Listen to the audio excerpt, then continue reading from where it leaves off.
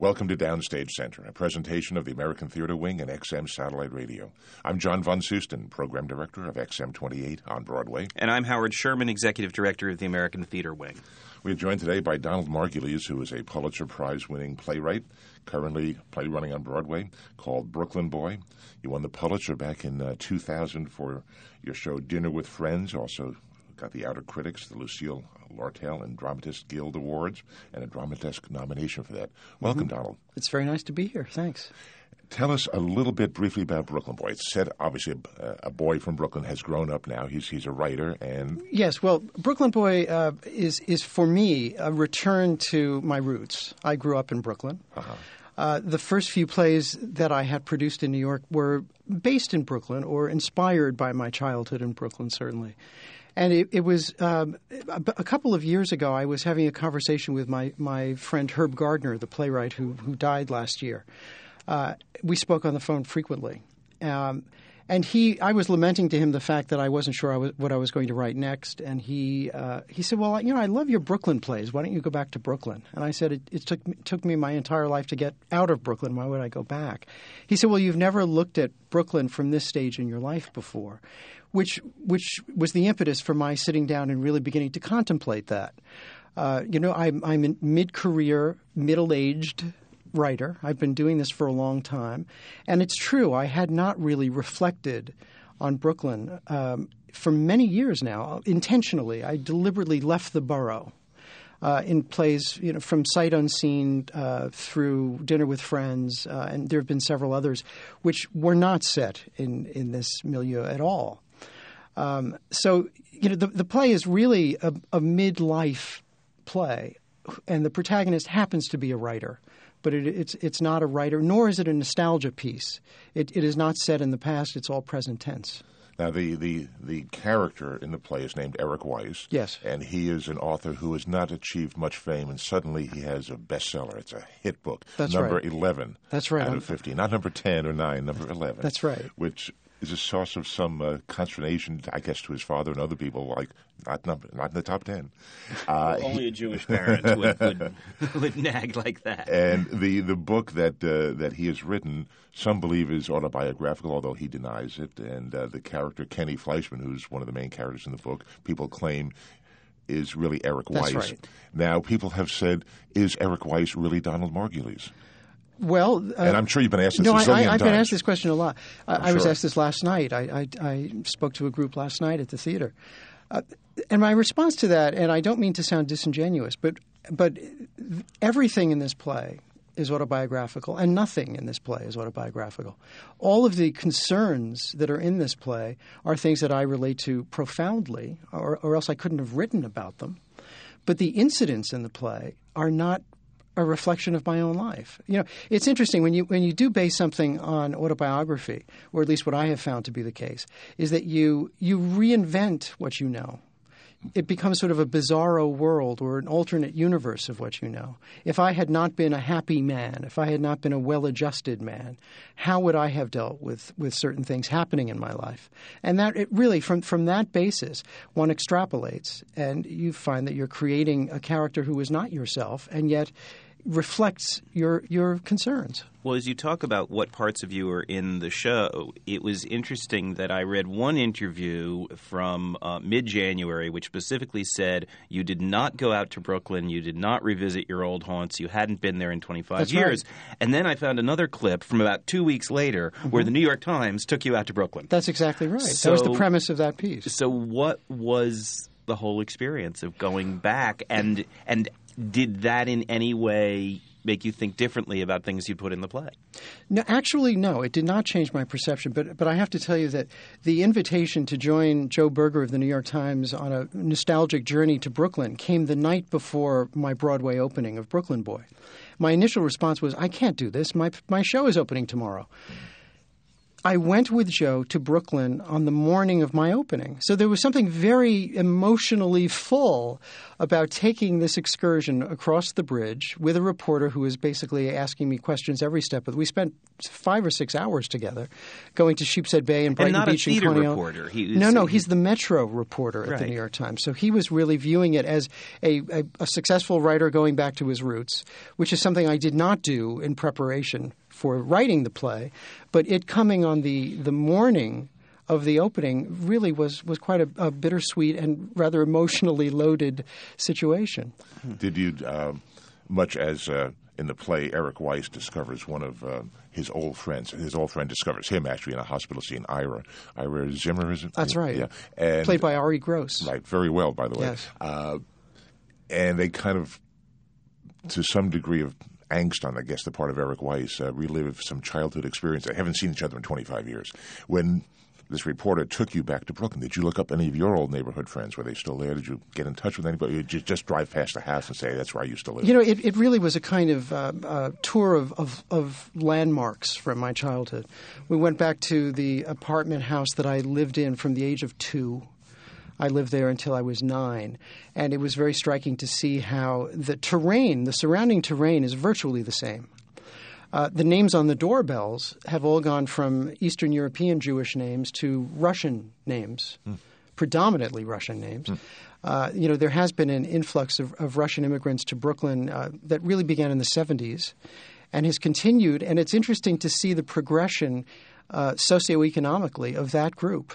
Moving up and into places where the previous generation's Jewish immigrants began in New York. So were there any Ira Zimmers still there that you knew, or had they pretty much all moved away? I honestly have I have close friends from my childhood still. Not from my childhood, but from the age of 10. That's childhood. And that's a person who's been a constant in my life. I have 2 people like that, actually. And they are, serious touchstones in my life. On the other hand, there are people who resurface who I barely remember and who have very vivid associations with me that I sometimes find a little perplexing, much as Eric does in his encounter with Ira in the cafeteria of Maimonides Hospital. Well, in your play, the first scene is Eric is in the hospital visiting his father, Manny Weiss, who has been a shoe salesman for 33 years or whatever. And he gives his father the book that he has written. This is the character in the play. He gives him the book. And he says, Dad, you'll see a lot of familiar people and things in here. Yes. When your relatives, your friends came to see the show, did they say, was that me up on stage that you were writing about? Just as in the book, in the play, people ask him, Ira says, that's me that you're writing about. Kenny Fleischman really is me, isn't it? And, of course, Eric Weiss denies that. Right. But, I think that my friends have known me and have followed my work long enough to know not to go there. Oh, really? Okay, that's good. It's like the stand-up comic, who people worry that they're going to be part of the routine. But I think they appreciate it on a very personally gratifying level. To see these reflections of experience that we shared in many instances put on stage in these new ways, in a reinvented way. Most of my relatives are gone. My parents have been dead for a long time. My mother died when I was in my 20s, my early 20s. And losing one's parent early on, just as you're sort of separating and individuating, was really a watershed time. It really was there was sort of before her death and after her death. And it has clearly influenced themes that have obsessed me as a playwright ever since. It certainly comes up in Sight Unseen. It does. It comes up in Sight Unseen. It's dealt with. The death of a mother is the centerpiece as well as of what's wrong with this picture. Exactly, which is about a Jewish mother who comes home on the last night of Shiva, of mourning, to clean the house. And it's the mourning for her. Yes, it was her Shiva. It was her death. We're going to come back and talk about that as one of your early plays in a few minutes. I did want to ask the production of Brooklyn Boy that's playing right now, and we should say at the Manhattan Theater Club's Biltmore Theater on Broadway.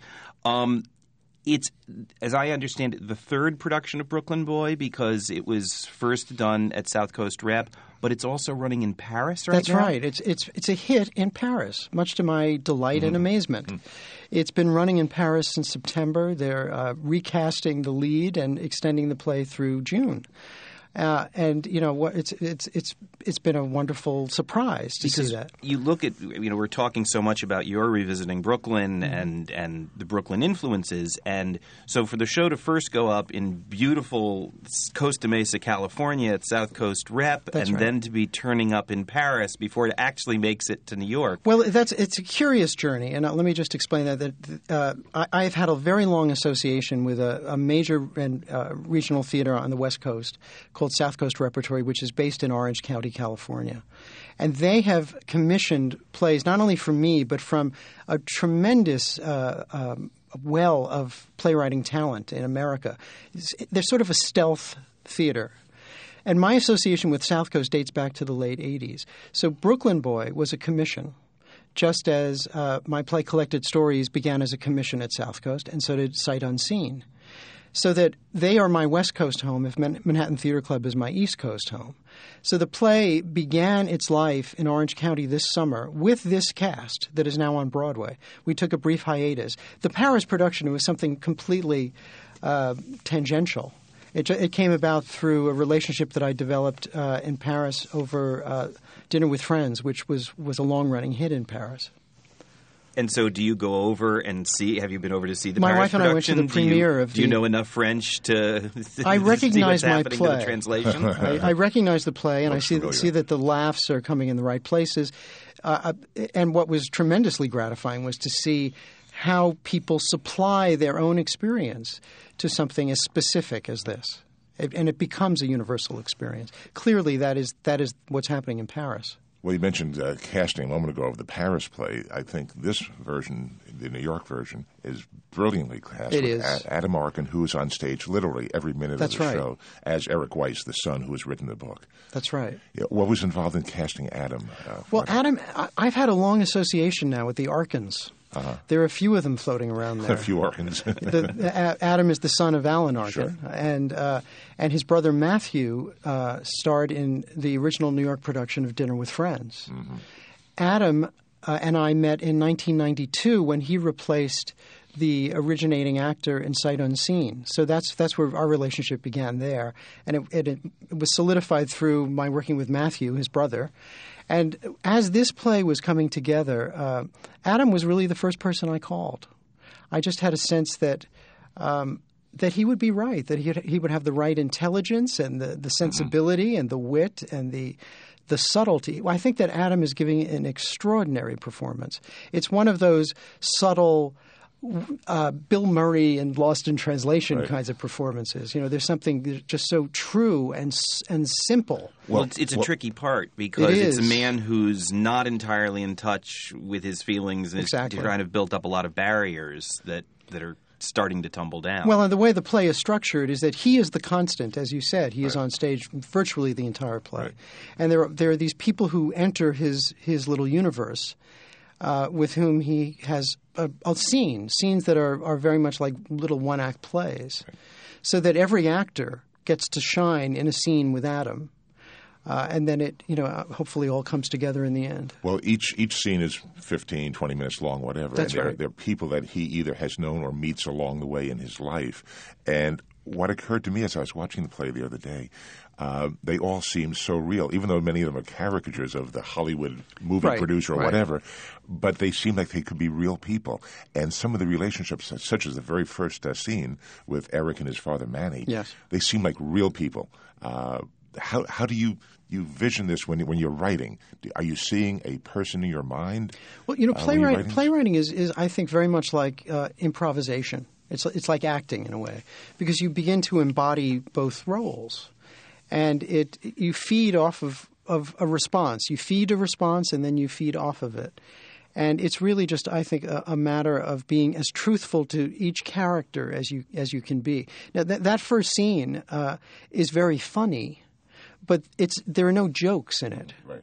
it's all character humor. It's all laughter of recognition. Oh, sure. And I don't really know how to write jokes. I honestly don't. But it's wonderful to hear the audience's response and to feel as if they've been somewhere by the end of the play.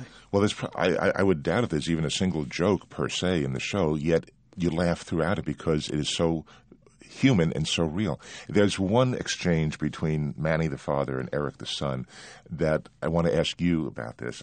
I'm paraphrasing. I hope I got the lines pretty much right. But this, in a sense, in essence, is a line that you wrote that the father says to the son, who's the writer. How do you do it?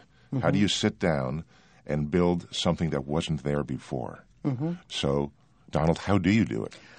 It's interesting. When I got to that point in the play, I wrote a very long lyrical speech for Eric to deliver to his father about the creative process, and I decided, no, that's ridiculous. It's pretentious. Uh-huh. It's pompous. Uh-huh. It's a very mysterious thing to explain. And what was a challenge to me as the writer writing about the writer being asked by his taciturn father, finally, what do you do? How do you do it? He just doesn't understand what his son is doing all these years. No, there's a lack of comprehension. And with that lack of comprehension is a kind of subtle and sometimes not so subtle hostility. So what I finally came down to were a few words, which was Eric's, in response to how do you do it, he says, I invent and imagine and remember. And that is really the essence of writing, I think. So that's both a real life as well as within the play, real life. Well, it's an expression that I provide for Eric after having written a rather ponderous speech, which I happily cut. Now, when you were writing this play, Brooklyn Boy, you had been working, or you had known Adam Arkin since 1992. You had worked with him before. Did you have him in mind as Eric? Honestly, no, not as I was writing. I didn't really have anyone particular in mind. But as the play evolved and Adam and I reconnected, I began to see that we're at similar stages in our lives, and I think that there's such a wonderful kind of gravitas to him as an actor now that he could not have possessed when he was in his 30s. And that was very gratifying to see as well, and it was something I wanted to tap into. So no, I didn't begin with him in mind, but I began to see that he would really suit this role very well. Now, I want to jump back because it's been a very interesting year, and we'll come around to it because, of course, you've actually had two shows on Broadway in the current Broadway season, one a revival and Brooklyn Boy, your newest. But let's jump back to the very beginning because I was reading, and I didn't even realize this, though I've known your career for so many years, that your first few shows in New York were not particularly well received. This is true. This is not a secret. And so, kind of like Eric Weiss's first two novels. Again, we don't want to sit and draw the autobiographical parallels with Brooklyn Boy, but you are a teacher of playwriting. That's right, at Yale, mm-hmm. And I'm just wondering if you can talk a little bit about what that does to a young artist when you have some fairly high-profile productions. You had Found a Peanut at the Public, right? And the original version of What's Wrong with This Picture. Which I didn't open. Which never opened. That's right. At Manhattan Theater Club. It never even got seen except by a couple of weeks' worth of subscribers. That's right. And the fact that a show doesn't even come to fruition, how do you go on, and how did that affect you as a writer? Well, I tell you, revenge is a very strong motivator. and I was at a vulnerable point, obviously. What happened was that I was reviewed too soon by the chief critic of the New York Times. And when you say too soon, I wasn't too soon ready. In the run, or you as a writer? No. I mean, I as a writer. I should not have had to endure the scrutiny of the chief critic of the Times for my first full-length play, which was done at a very small theater off Broadway called the Jewish Repertory Theater. And the only reason why the chief critic came to it was because the actress starring in it had just won the Tony Award. That was the news, not that this, Schmendrick had written something, but because Dinah Manoff was in it, and she had just won the Tony for I Ought to Be in Pictures, the Neil Simon play. So that was unfortunate. It was not a particularly good production. And unfortunately, it was the first time that Frank Rich was seeing my work. it was just a few months after that Joe Papp produced Found a Peanut, which Joe was convinced and had convinced me was going to catapult me at that point. And that was 1984. It didn't catapult me, primarily because the Times didn't like it. The other reviews were very good, but it was the first time I learned that without the New York Times, you don't really exist. And then it was just a few months after that I was about to have my third production in New York in the space of about a year at the Manhattan Theater Club, and it was a production of What's Wrong with This Picture that starred the late Madeline Kahn and Bob Dishy, and on the face of it was a very attractive company. The play wasn't working to my satisfaction, and I was at a very vulnerable point because I felt that 3 strikes and I would be out. These punches coming so rapidly in such rapid succession. I truly felt that if I had been pummeled yet again, it would be very difficult to recover. So what I did was something that playwrights rarely exercise, which is the prerogative not to open a play, which was not a popular decision at the time. But I did feel that it was a matter of self-preservation. And I think I was right. I think I did the right thing. So we should mention then that in the case of What's Wrong with This Picture, about 9 years later, that play did come to Broadway. Had you done a lot of work in the meantime on the play? Was it really more what you wanted it to be? Well, I had done a lot of work on the play, significant work, maybe not structurally, but significant rewriting. So in 85 was the original production. And then in 1990, the new draft essentially had its New York debut at the Jewish Repertory Theater, where it got wonderful reviews. And it was on the basis of that production that it was optioned for a commercial run. What happened then in 1992, because these things take so long to happen, was that I had my breakthrough success with Sight Unseen. So suddenly I was on the radar when I had been sort of off the radar. And the production morphed from what should have been a fairly modest off-Broadway commercial run into a Broadway production. It attracted, the great Broadway actress Faith Prince, who was coming off of her success in Guys and Dolls, and there was something very momentous about it. It was the first play that Joe Mantello did on Broadway, but it was not a good production. It was a bad production. So it took me all of those years to finally get to Broadway with this play.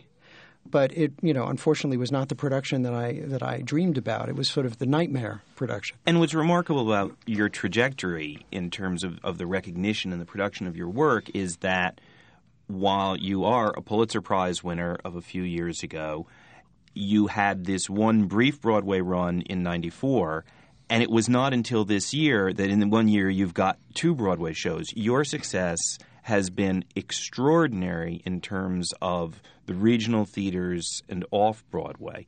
And as you talk about your breakthrough, Sight Unseen, that was one of those plays that after its initial production on really even the smaller of the 2 city center stages at MTC was seen at almost every theater in the country. Well, we moved from the small theater. It did move into We moved to the Orpheum.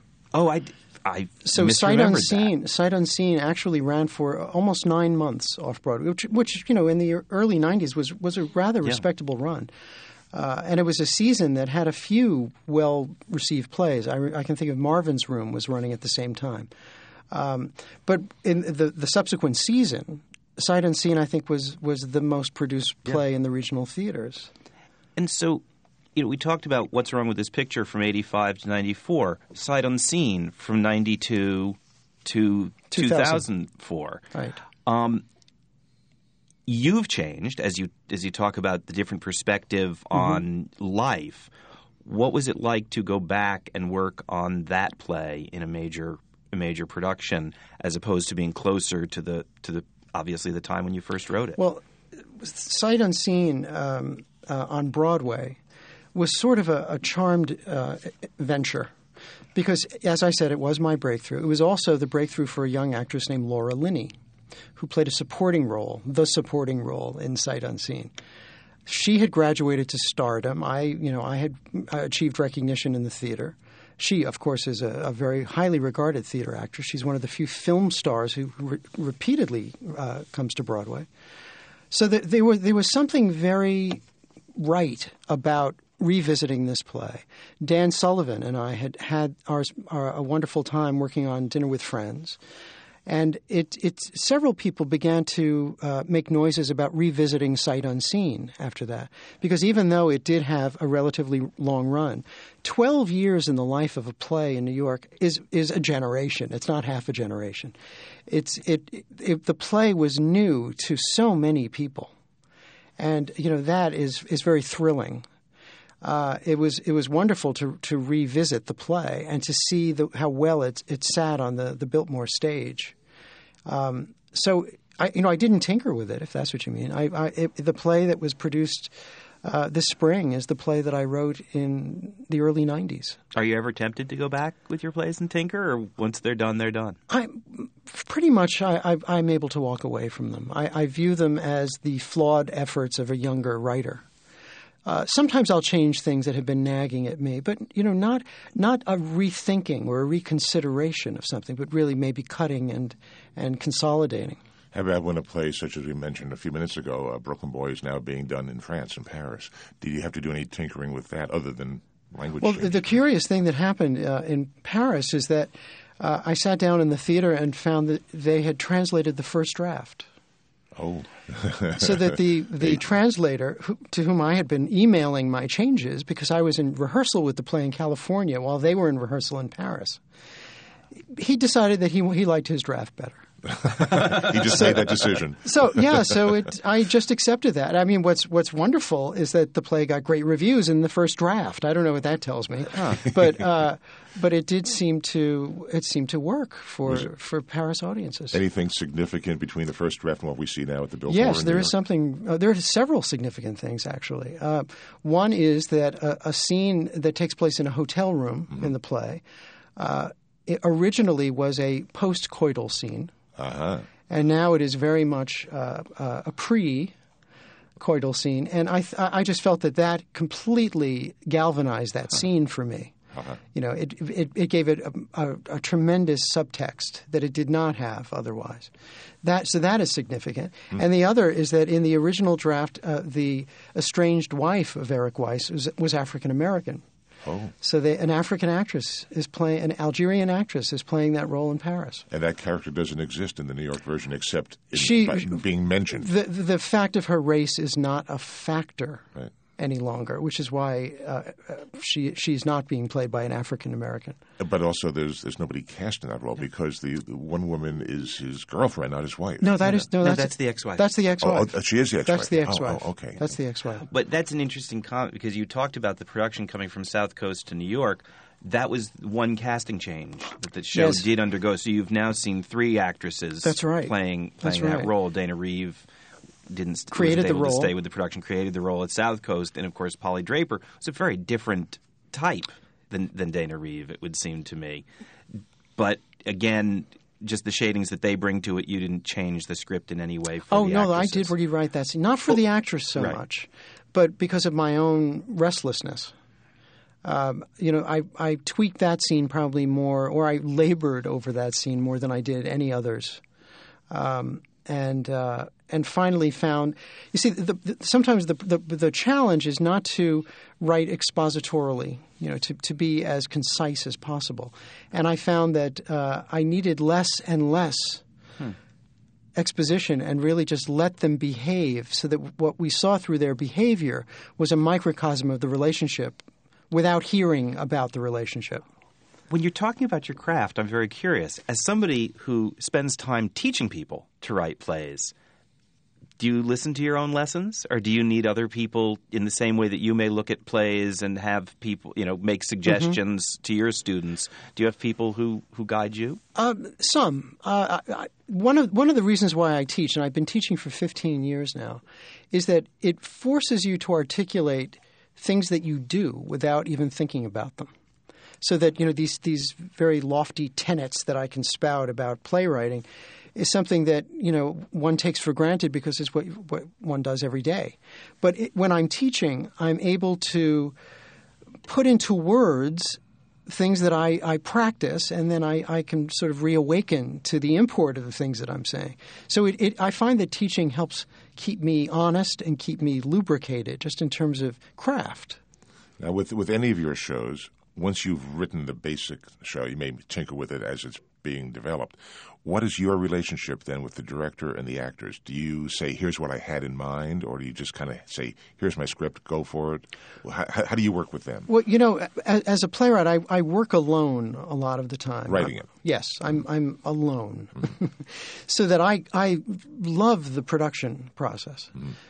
With a director such as Daniel Sullivan, with whom I've had the privilege to work 3 times now, 3 different plays, but numerous times on each of those plays, there's a great excitement I experience in handing a new play to Dan, handing a play to Dan. Uh-huh. And he's terrifically astute in his dramaturgy, and he's consummate. He really it begins to evolve for him scenically, as it did for me on the text. So I really enjoy those initial conversations. In rehearsal, I'm present for the first few days. If it's a new play, we sit around the table for a few days. The actors get comfortable. By the time the actors are feeling sufficiently comfortable to get up and walk around, I leave. I say goodbye. I will have done some tweaking and some explaining in those first few days. But once the actors are up and are walking around, I feel that it's time for me to get out of their way. It would be as if they were leaning over my shoulder during a first draft and scowling at me. So then as they're rehearsing, if the director, in this case Daniel Sullivan or somebody else, feels it's not quite working, they pick up the phone, call you and say, hey, we need new lines in here, Donald. It's just not working. Yes. Uh-huh. So that, as I said, I would disappear for a period of time, wait for that call. Uh-huh. When there'd be a stumble through or something like that. When the actors are, there's the initial blocking of a play, and the actors are able to use props and go through the motions really for the first time straight through. That's when I'm called in. If there are certain line problems, Dan is an inveterate emailer. Mm-hmm. So much of our collaboration occurred via email, where he would, say that line is just not working, or whatever. Or the actor says, my character wouldn't say that. But when that's by email, I'm curious, you as an author, it's not like you're sitting in the room seeing it for yourself. You are trusting that Dan says it doesn't work, it doesn't work for the actor, it doesn't work for him as a director, because, of course, in some cases, certainly you've had wonderful people in your productions, and when you're working with Dan, it's great, but you could have an actor who may just not be able to find the line the way you wanted it to be heard, but you'll respond to the director regardless. That's right. That's right. And I'm very fortunate because Dan is someone I trust completely. Completely. Mm-hmm. So if he says to me, you really don't need that, and I'm not ready to let go of it, a few days later, he'll say, so how are you feeling about that? And I say, well, give me another day. I just need to see it again. And then, of course, I would cut it or change it or clarify it or whatever. But he has really an unerring sense that I've got to trust. I've got to listen to what he has to say. And it's a wonderful thing to be able to feel that a director trusts the material so much and knows it so well that you can really use this person as the best collaborator you can dream of. Mm-hmm. I want to ask a very complicated question. I feel like I'm about to be the interviewer character in Sight Unseen, but it is something that's certainly thematic in your work, which is the issue of Jewishness in your work. And so many of your plays have dealt with Jewish themes explicitly, and even the fact that you chose at one point to go back and do an adaptation of a very, very old piece of Jewish literature called God of Vengeance. That's right. It is perhaps ironic, perhaps an echo of some of the things you've said in your own work, that certainly the piece that you wrote, which had the greatest acclaim, Dinner with Friends, receiving the Pulitzer, is perhaps your least explicitly Jewish play. And, of course, there is this line that you've written in Brooklyn Boy about it's easier to read about Jews on the page than actually see them in person. I'm just curious, how did Dinner with Friends almost seems outside of the main themes you've worked with? How did that come about, and how does the Jewishness play or not play into every time you sit down to write? Well, it probably does play into everything I sit down to write, whether I'm aware of it or not. because I firmly believe that we are the products of our childhoods, period. That we are that child. No matter how far we go or how far we stray from our roots, we are that person who was formed in childhood. So the cultural Jewishness that I grew up with, not the religious Jewishness, mind you, but the culturalness of Jewishness was so a part of my daily life as a child that I can't deny it. It's there. Now, everything that I write, requires different ingredients, just as a chef would use different ingredients. Stylistically, a story would demand to be told linearly or non-linearly, or in the case of Sight Unseen, there's a jumbled chronology. Again, it's the story that dictates what the ingredients are. So that in Dinner with Friends, it was not a conscious effort not to write Jewishness, but because the character of Gabe in Dinner with Friends is arguably a Jewish character, although you wouldn't have known it to see Dennis Quaid play the movie. But it represented sort of another phase in my development as a writer. I've described Sight Unseen as sort of the bridge between Brooklyn and the larger world, and I do think it did serve that function for me. I've written many other plays that have no Jewish content. It is interesting to me that Dinner with Friends did win the Pulitzer and that it did not have any overt Jewish content. I had been a finalist twice before for the Pulitzer for Collected Stories, which does have Jewish themes in it, and Sight Unseen, which clearly does. Now, you mentioned that you believe you're the product of your childhood. Right. What was your childhood like, both culturally but also in relation to the theater and developing your career as we know it now? Well, I grew up in a lower middle class Jewish household in Sheepshead Bay and Brighton Beach and Coney Island. My father was a salesman. My mother was a stay-at-home mother for most of my childhood. We didn't have much money, and we were not religious people. So my family did not go to synagogue, but we went to Broadway. My parents were of the generation, sort of the Depression era, post-World War II, middle class in New York City who revered Broadway. And they instilled that sense of excitement in me and my brother. So in the mid-'60s, when we would have a school vacation, we did this a couple of times. My father would take his week's vacation, and we would take the D train into Manhattan from Brighton Beach and stay at a cheap hotel in Midtown and try to see 7 plays in that week. Oh, wow. And mind you, that was in the day when a middle-class family could actually do something like that. Actually afford to go to a show. It was affordable. It was 7 times in 1 before week. the half-price ticket booth, so you're paying Well, that's full true. freight. It was. But I also remember that we would spend, like $3.50 to sit in the balcony, which was not that much more than a movie in those days. Movies were probably $2 then. Mm-hmm. So the exposure that I was given at that age stayed with me. It didn't mean that I knew at the age of 8 that I wanted to be a playwright, but it did instill in me a sense of exhilaration at the possibility of live theater. Do you recall what your first Broadway show was that you saw in a theater and your reaction to it, your feelings about it? The first play I saw, not the first musical, but the first play I ever saw was 1,000 Clowns by Herb Gardner, who became my friend. And I was about 8, and I remember quite vividly sitting there watching Jason Robards and Sandy Dennis and Gene Saks and Barry Gordon, and being absolutely transfixed by it. And then, and of course we saw lots of musicals, but that was really the first play where people talked and behaved on stage without the benefit of song.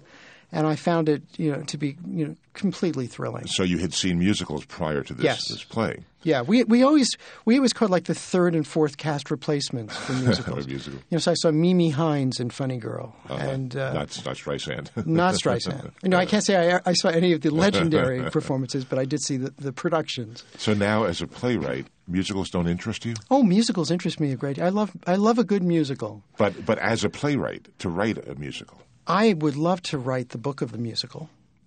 I'm periodically I'm sent material that I feel that I simply cannot imagine devoting 2 years of my life to. But I'm very intrigued by the form. I always have been. It's a very different process writing a It's very musical different. because you're collaborating Yeah. with other writers, since we presume you're not writing songs at home in your spare time. Right. I did. My play, The Loman Family Picnic, does have a musical comedy that explodes out of the second act after a terrible family confrontation. And that was a mini musical. It's about 10 minutes long that I collaborated on with David Shire. David did the music and I did the lyrics. But it was really just a chance to kind of do a microcosm of a musical that I delighted in. It was great fun. You touched earlier, you commented on the film of Dinner with Friends, and as we've asked about musicals, you had the opportunity to adapt your own work Yes. For the HBO film of Dinner with Friends.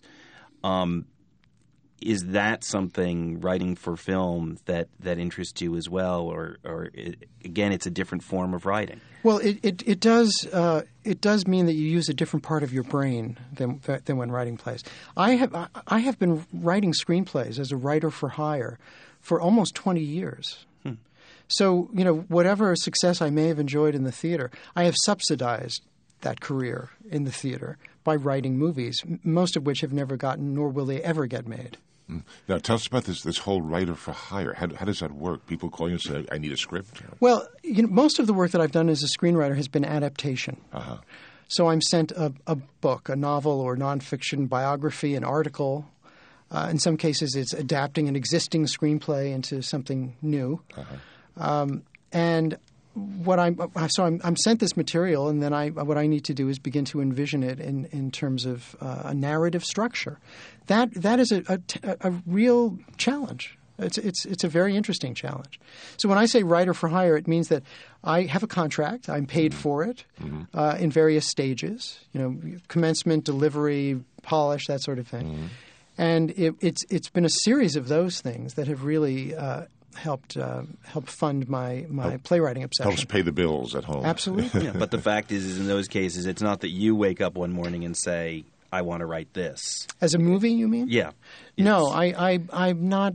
I don't think I'm that facile to write something original in that sense. But in terms of the film. writer for hire, that it's Yes. somebody approaches you That's and right. says, "Here's something. Do you think you can That's right. put your stamp on it?" As opposed to with a play where it is, other than South Coast Rep occasionally calling up and saying, "Okay, we'll commission you. Would you do something?" That's right. It's still you get to write what you want to write. It was interesting coming back to Dinner with Friends because I'm very curious about it. That was not a South Coast show, or at least it started at the Humana Festival That's down right. at Louisville. That's right. Which gave it immediately a higher platform to start from because of the exposure that the Humana Festival gets. For each better year. and for worse. So why do you say that? Well, because the Humana Festival of New American Plays has been a tradition at the Actors Theatre of Louisville for, I'm not sure, 30 years or more.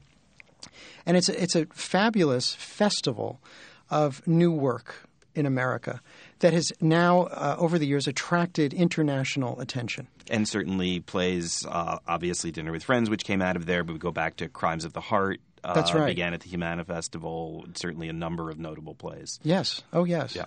The Gin Game also was a Pulitzer winner in its day. Right. So that tremendous scrutiny is a wonderful thing, but things really could have blown up in my face that opening night of Dinner with Friends in Louisville. They didn't, but it was at that opening night where all these people I knew from New York were suddenly in Kentucky to see my new play, where I sensed, oh my God, it could all end tonight. Whereas, But it didn't. Whereas at South Coast, although you certainly get critics in to see it, there is a huge distance in terms of the familiarity. Going to the Humana Festival, I was one of those people there. It's like being at a Broadway opening, even though this is a brand new play that has perhaps had one or two previews. Right, and that's it. One or two previews. So in the journey from Humana to what was then a commercial production here in New York. We did stop at South Coast Rep, though. You did go to South Coast. Yes, we had an interim production because I did do some work on it, and I was working with a new director. Daniel Sullivan took over at that So that point. was the first time you Yes. and Dan. Yes. had worked together. Now, you're a product of your childhood. Yes. You work mostly alone when you're writing. Mm-hmm. Are there any current influences in what you write? In other words, does your wife say, Donald, you've been talking about this for months, for years. Why don't you write a play about? I mean, do you get ideas from people, or do you? I do get ideas from people. Yeah.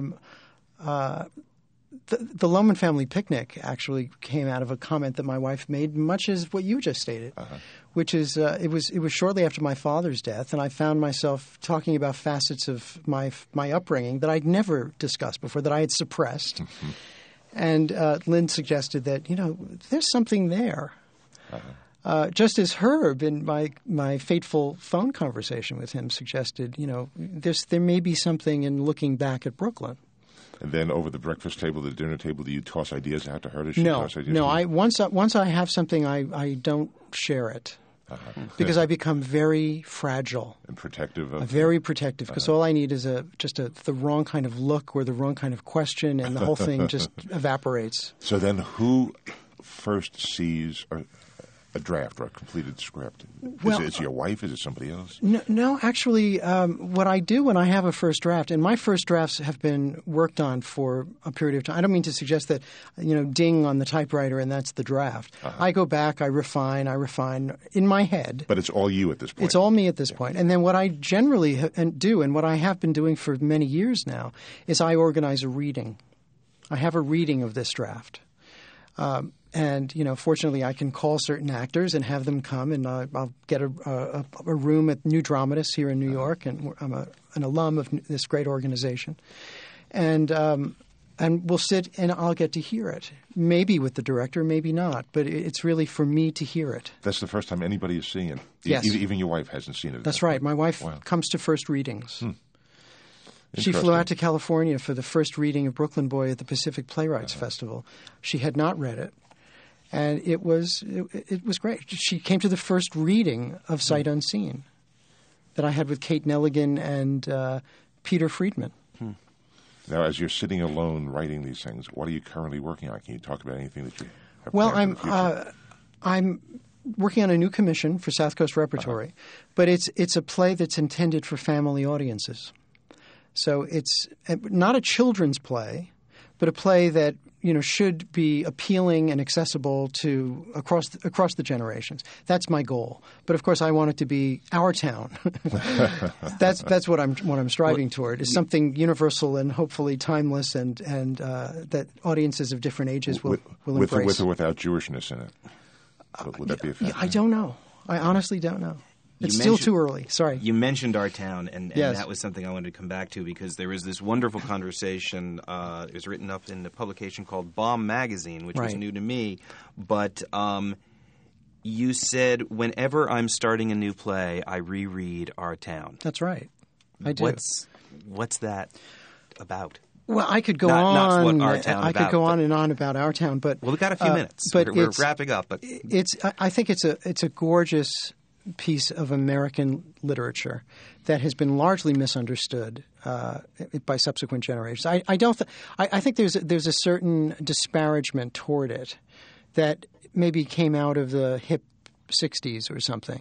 But when I was growing up, it was thought to be corny and overproduced. But it was in the 80s when Greg Mosher did that gorgeous production at Lincoln Center with Spalding Gray, that I was thunderstruck by Our Town and realized what a masterpiece it is.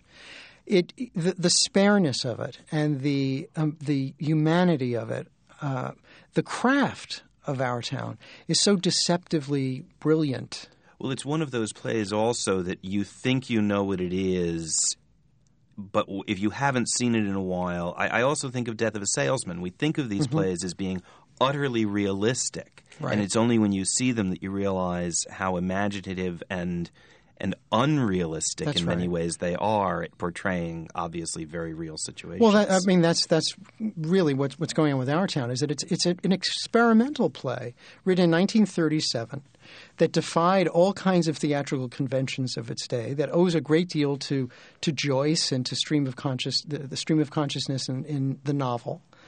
the fact of breaking the fourth wall in the way that Wilder did, and using pantomime and lack of scenery, and just interjecting things like a lecture on the geography of Grover's Corners. All of these devices were completely unheard of when it was first performed in 1937. I claim to be influenced by him. John Guare, certainly. Paula Vogel, so many of the, preeminent, Tony Kushner, absolutely. So many of the preeminent writers writing today, I think we can trace back to Thornton Wilder. But for every play you write, you sit down. Is it a palate cleanser just before you start to look That's at a good way to look at it. The blank That's page? a good way to look at it. I'm about to teach it again to my undergraduates, so it's a great time to revisit it.